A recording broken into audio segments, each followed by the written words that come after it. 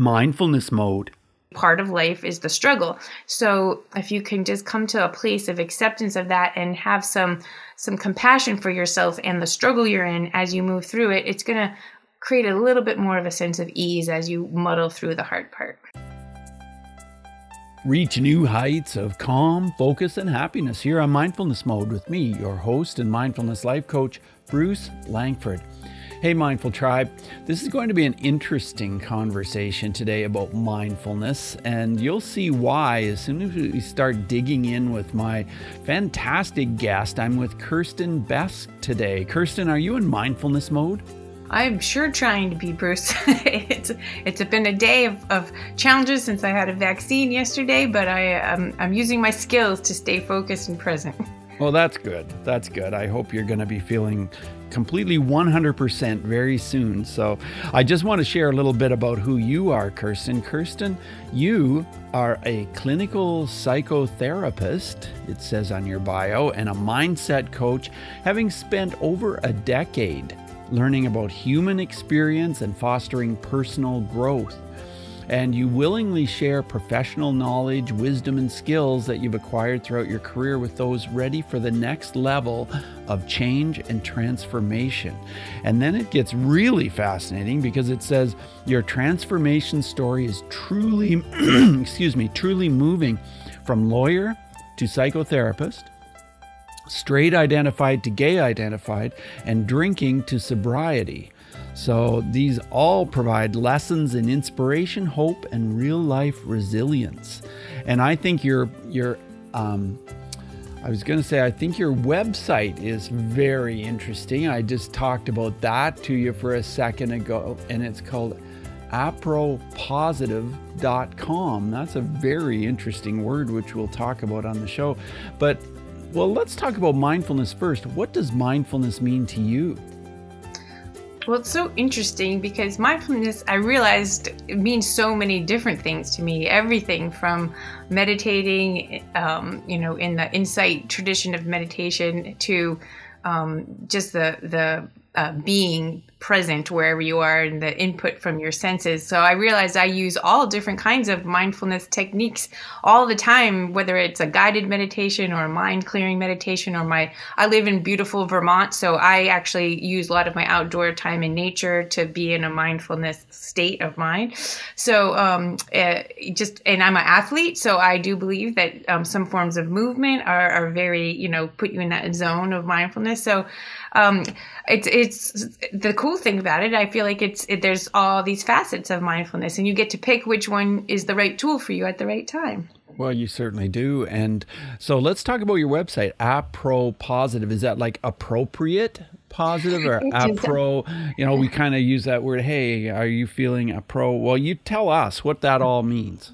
Well, it's a little bit of a play on words. I am a huge fan of the field of positive psychology. And I was trained as a psychotherapist, which usually means psychopathology. Traditionally they train people who are going to be clinicians on all the things that are wrong with people.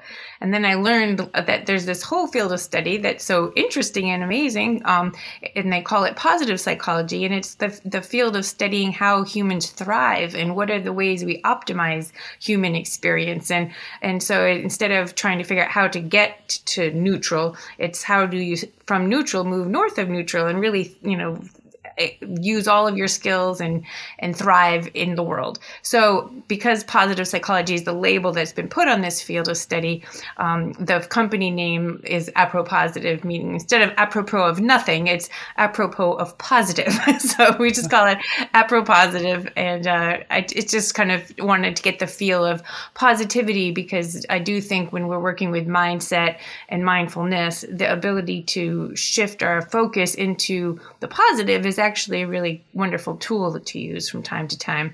And not like, maybe not always like happy positive, that transient feeling of happiness, but more like the more fulfilled, deep sense of contentment that you can get when you live your life a certain way. Well, Kirsten, you certainly seem like a very positive person, so that all fits in together. Now, you then must have been a lawyer, first of all, starting in your career as a young adult. You were a lawyer, and then you moved to psychotherapist. Why did you make that transition? Well, now that's a story that could take your whole episode. But the short version is I was an athlete growing up, and I went to Harvard undergraduate and played tennis for them. And I knew I wanted to do something with my mind, and I wasn't sure if I wanted to go into the law. So I worked at a small law firm as a paralegal for a year. And I loved the idea that if you were a litigator, you had kind of competition, and you were always kind of testing your wits and skills and figuring out fact patterns and making arguments. And it really fit my competitive spirit. And so I went into litigation, and I really enjoyed it for quite a number of years. I would say a good decade of being a litigator. I was really enjoying the battle of it all. And I loved writing briefs and arguing to, the Supreme Court of Vermont, right? Making those appellate arguments. However, I did have 2 children. And that story goes from, bed rest for 3 months with my first one to then, unfortunately, this crazy scenario where we had emergency open heart surgery at 3 weeks for her. And in fact, that anniversary of that just happened. And get this, it was the 21st anniversary of the heart surgery just 2 days ago because she's a 21-year-old now. But it was very traumatic and hard. And we got through that, and I continued to practice law. And we said, well, what could be worse than open heart surgery on an infant? Let's have another one. And so I got pregnant again, and the baby was going to be due in January of 2002. And if you'll recall, 9/11 happened in September of 2001.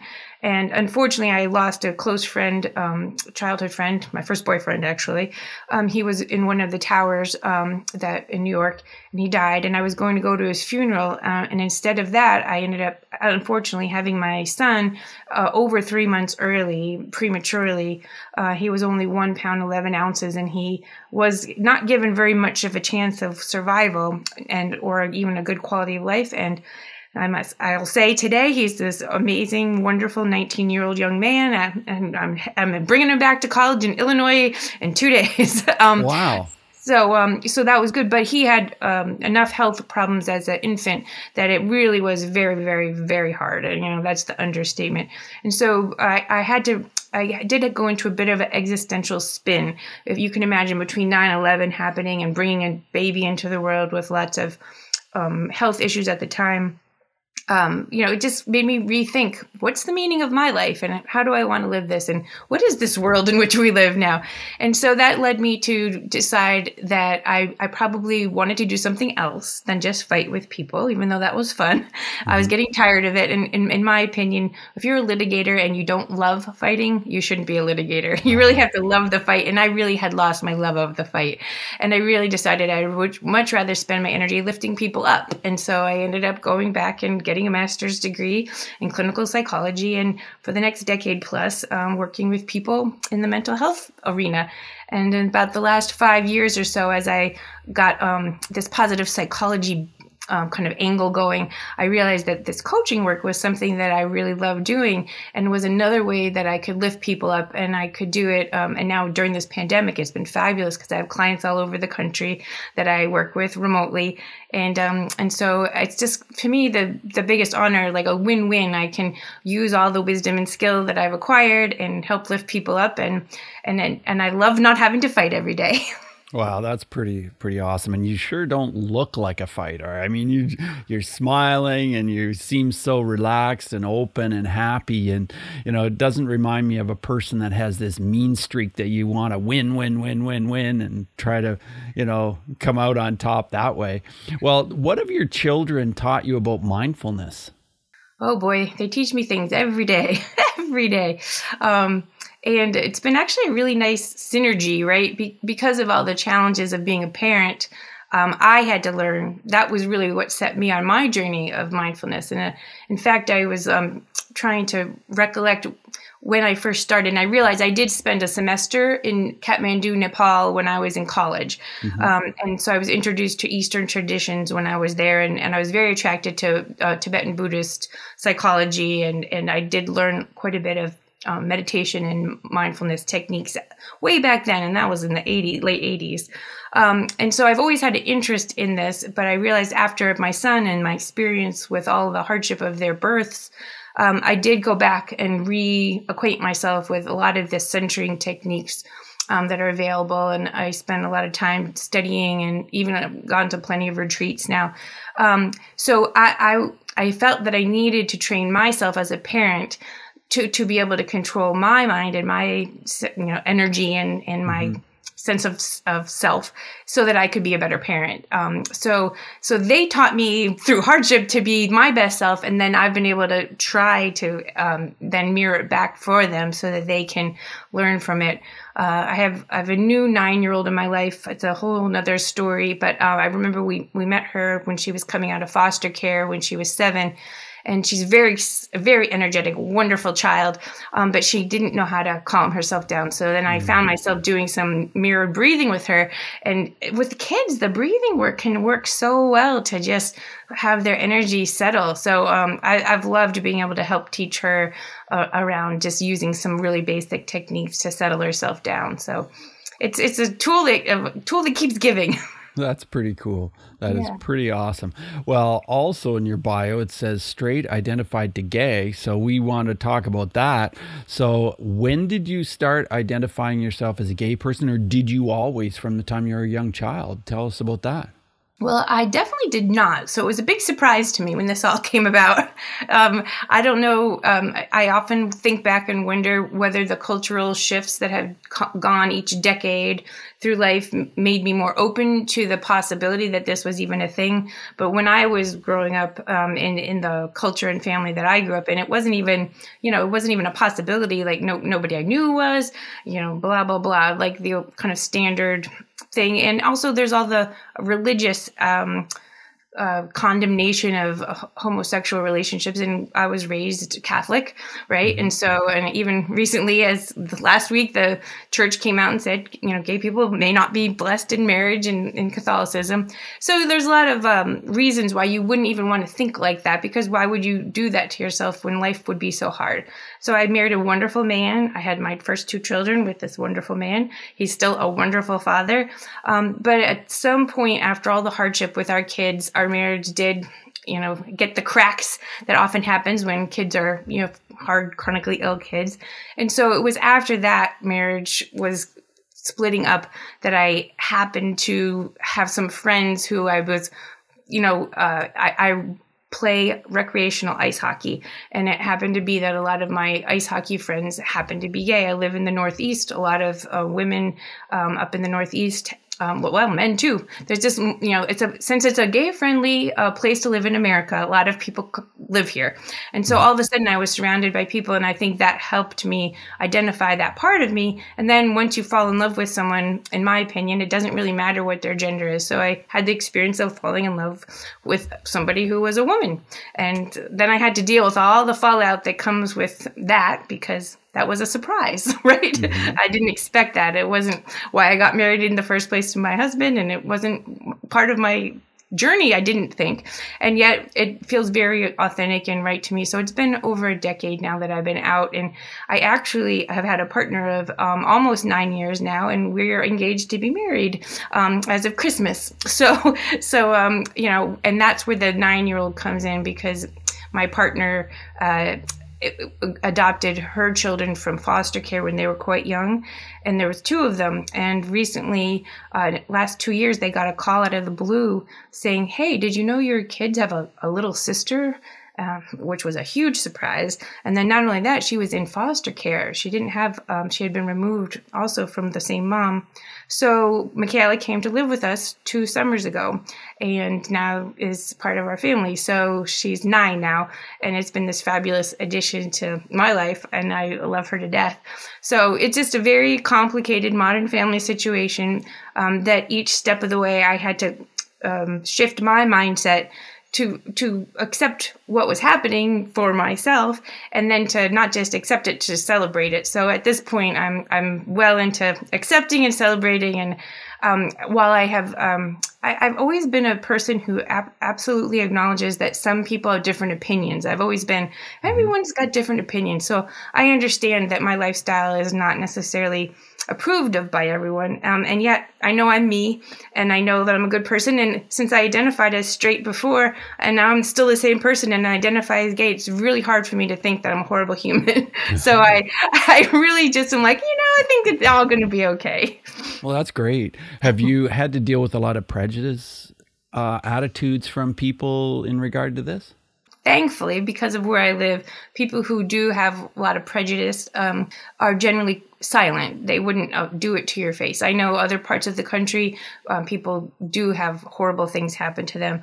I've been blessed to not have had a lot of things happen to my face. I'm sure there's people that may have their own issues in their own space, but it hasn't affected me directly. And I do live in the same town that I lived in the whole time I was raising my family as a straight person. So I made my reputation. I met my friends, and I'm still the same person. So it's been a relatively easy transition for me, which I'm very grateful for, because I know that's not the case for everyone. And I know these days with a lot of people, especially a lot of younger people, are identifying as trans people, or they're not identifying as not a male or female, they're non-binary. They are getting still a lot of pushback and misunderstanding from people. And so I feel like that's the next frontier of acceptance, where we have to kind of move and educate people that, we're all just people. Yeah. Well, Kirsten, what elements of mindfulness would you say have helped you through all these transitions in your life? Well, I definitely need to be able to stay centered. And I do care what people think, and I do have a certain degree of anxiety in life. And so I need to make sure that I'm being mindful of my levels of energy and my my whirling brain thoughts, to get to sleep at night. But so during all of this change, it was obviously very disruptive. So I absolutely had to really regularly practice the skills of what I consider the energy calming thing that mindfulness can do to you. I always use the metaphor of the lake, right? So when you're calm, you've got the flat, beautiful lake, and when your mind is all in turmoil, like it's just like your lake in the middle of a huge windstorm or a hurricane. And so I'm always pretty much trying to get my lake to settle back down through some mindfulness practice or another. And often I find that I need the guided meditation when I'm in a really tough state, because if I can't, I need that external guide to get it to a place. And then other days when it's not quite so bad, I can sit and really, really center myself in nothingness, which is a fabulous feeling.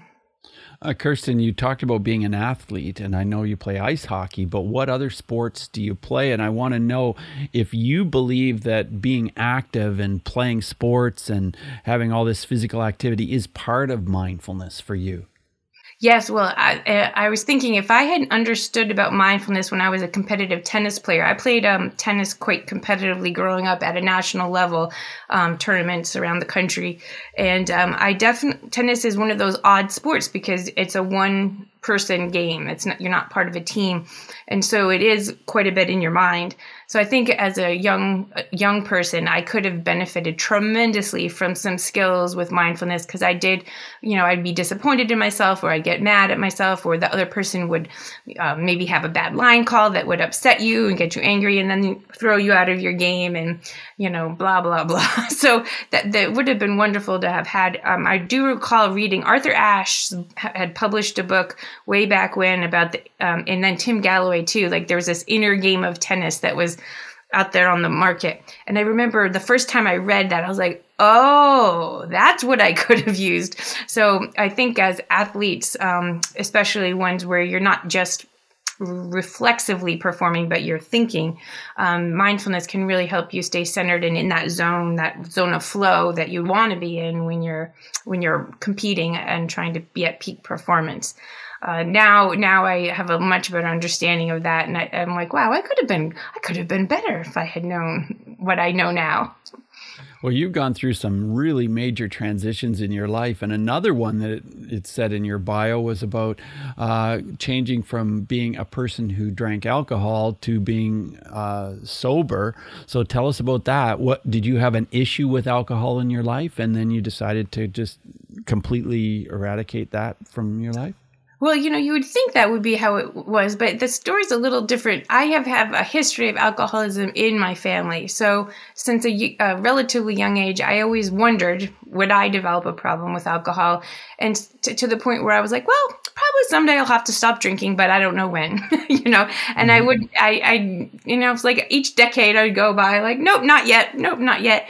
And then I got closer to where I was like, maybe we're getting closer to that, because I started having to, what I would call manage it more. I would make sure I only had 2 glasses of wine. I didn't drink hard alcohol. Like I was just trying to keep a lid on it. Right. Which is the nature of addictions. And, I do know that I have a tendency to be a addictive type person, and like I just kind of get on these kicks, and so I didn't want alcohol to be that, and I never wanted to get to the place where you become physiologically addicted to alcohol and you actually need it, or you have those tremors. And so because I'd seen what had happened to family members who had gone that way, at some point I was like, you know what? I think I'm done. I think this is it. I think this is the time. And I wish I could say it was that easy and then I just stopped. But because alcohol is a drug, it's hard. So I actually used all the supports I could when I decided to stop drinking, including something I never thought I would do, which was going to an AA meeting. I just didn't think that was something that I would ever do. And I had enough humility. I was like, I'm not sure I can do this without a little bit of community support. And so I found myself a person that brought me to a meeting. And then I think it really helped me get over that hump of the beginning when you're having behavioral changes, when you're in a pattern of and habit. And mine was just, I would work all day and I just have a glass of wine with dinner and after dinner. It wasn't that big of a deal, but it was hard to figure out how to relax in the evenings without the alcohol. And so that's another time that mindfulness came in handy, and the ability to kind of tolerate discomfort as you move into the new way of being. So now, it's, maybe 5 years that I not drink.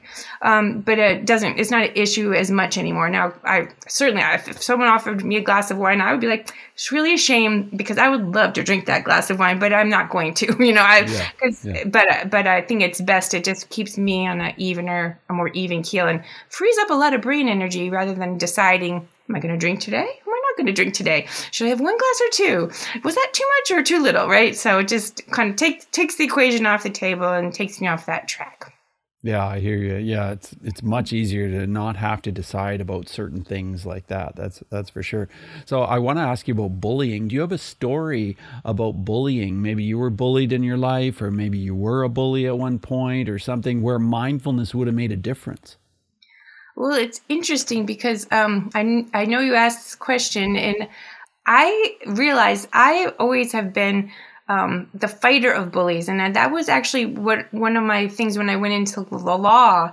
I wanted to be the protector of anyone who was being bullied. And so I've never felt that I've been a victim of bullying on in any real basis. And I don't think that I've been a bully. However, I absolutely have stood up for more than a few people who I felt were being bullied.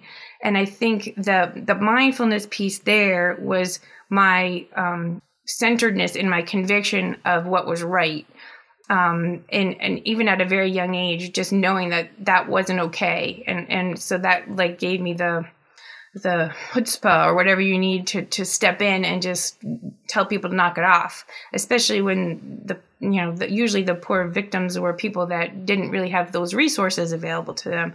So for me, it comes from that, what do you call that? The bystander intervention standpoint, the courage to step in where maybe you weren't supposed to, but you just needed to because it wasn't right. And so it took a little bit of centering to know, I'm going to step in here and I'm going to do this, even though maybe there might be some pushback. Right. Yeah. Right. That's interesting. As we move forward in the interview, I want to ask you 5 quick answer questions, Kirsten. So just 30-second answers are perfect. The first one is this: who is one person who has been a really powerful mindfulness influence in your life? I gotta say, Pema Chodron, I've read a lot of her work at a time in my life when it was really important. So that really helped set me in some good directions. Interesting. Yeah. Yeah. She's amazing. She really is. Number two, tell us about your emotions. Have you developed a different way to deal with your emotions, or you see your emotions differently? Let's talk about emotions. I think that the emotion of anger is the one that gets the most interesting when you can take a little bit of separation from it and start to understand what's going on underneath it. And so I always find the most information if I feel the flash of anger, it's always like a note. Be curious, what is going on here, and try to figure out more. So I think having that ability to get the space to be reflective in those moments is really, really important for learning a few things about yourself. Yeah, for sure.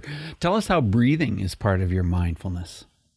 Boy, breathing is as an anchor. I wish it wasn't as important as it is, because it seems so, basic, but I use it all the time because it's one of those things you can use and no one knows you're doing it. So whenever I find myself in a high stress situation and I need to relax, but I can't run up and down stairs or do push-ups, right? Which is another way of releasing some energy. The breathing absolutely is what my go-to secret weapon to just start to get myself to settle down. Excellent. Can you recommend a book that's related to mindfulness?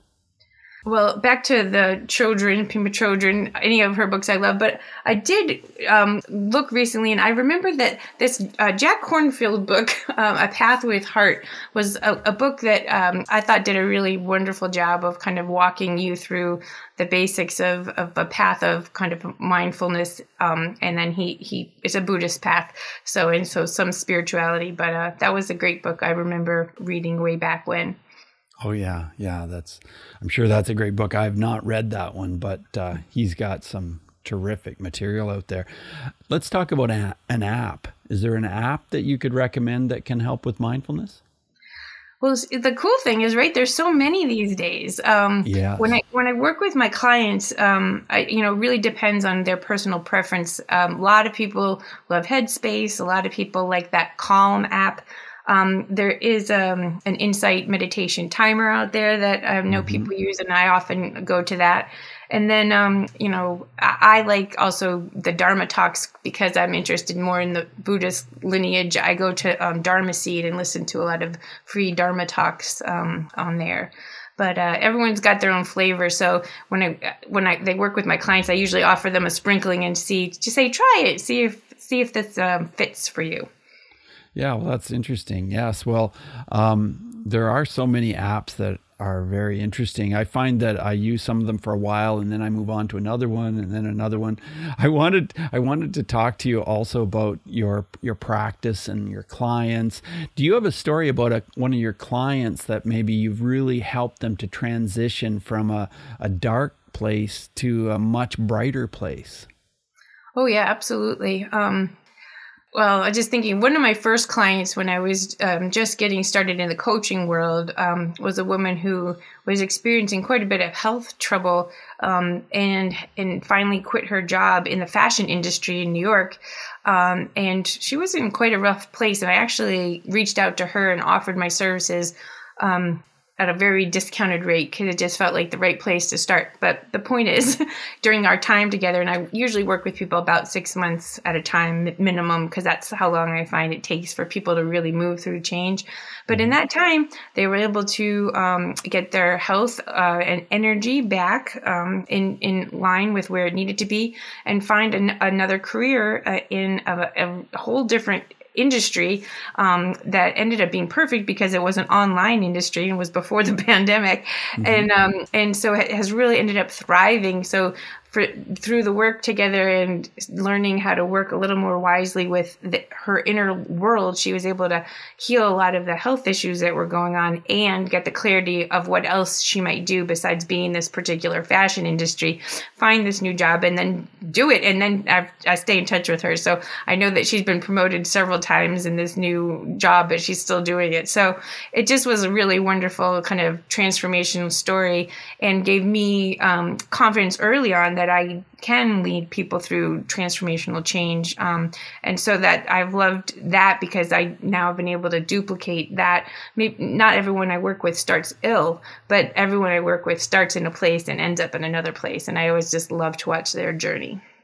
Yeah, well, speaking of journeys, you've really, really gone through some interesting journeys in your life, and you just seem like such a sunny, upbeat personality. So it's just great to see how you've come out in such a positive way as a result of all this. As we wrap up the interview, I want to ask you if you've got some positive words of advice for anybody out there, any of our Mindful Tribe listeners who are maybe going through some of those really tough transitions right now and wondering how they're going to come out at the other end. Any advice? Well, the words space and grace come to mind.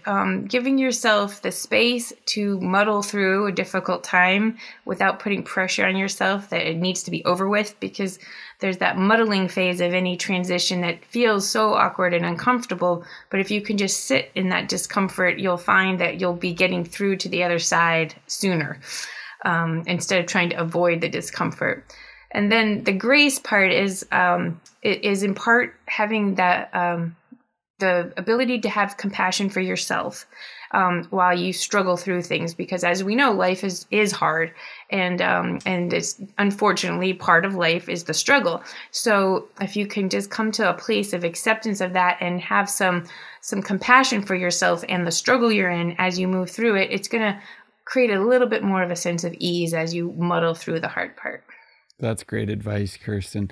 Well, your website is apropositive.com. So that's easy to find. And thank you for coming on the show today. It's been really a lot of fun talking to you. And I just wish you all the best. Thank you for doing all these positive and great things that you're doing in the world to help other people. Well, thank you for having me, and back at you. Thank you for helping all your tribe with their mindfulness. And I appreciate having the time to be here today. Yeah, my pleasure. All the best to you. Bye now. Bye-bye. Hey, Mindful Tribe. Thanks for listening, subscribing, and rating the show on Apple Podcasts. I have a question for you. Would you like to conquer your inner bully?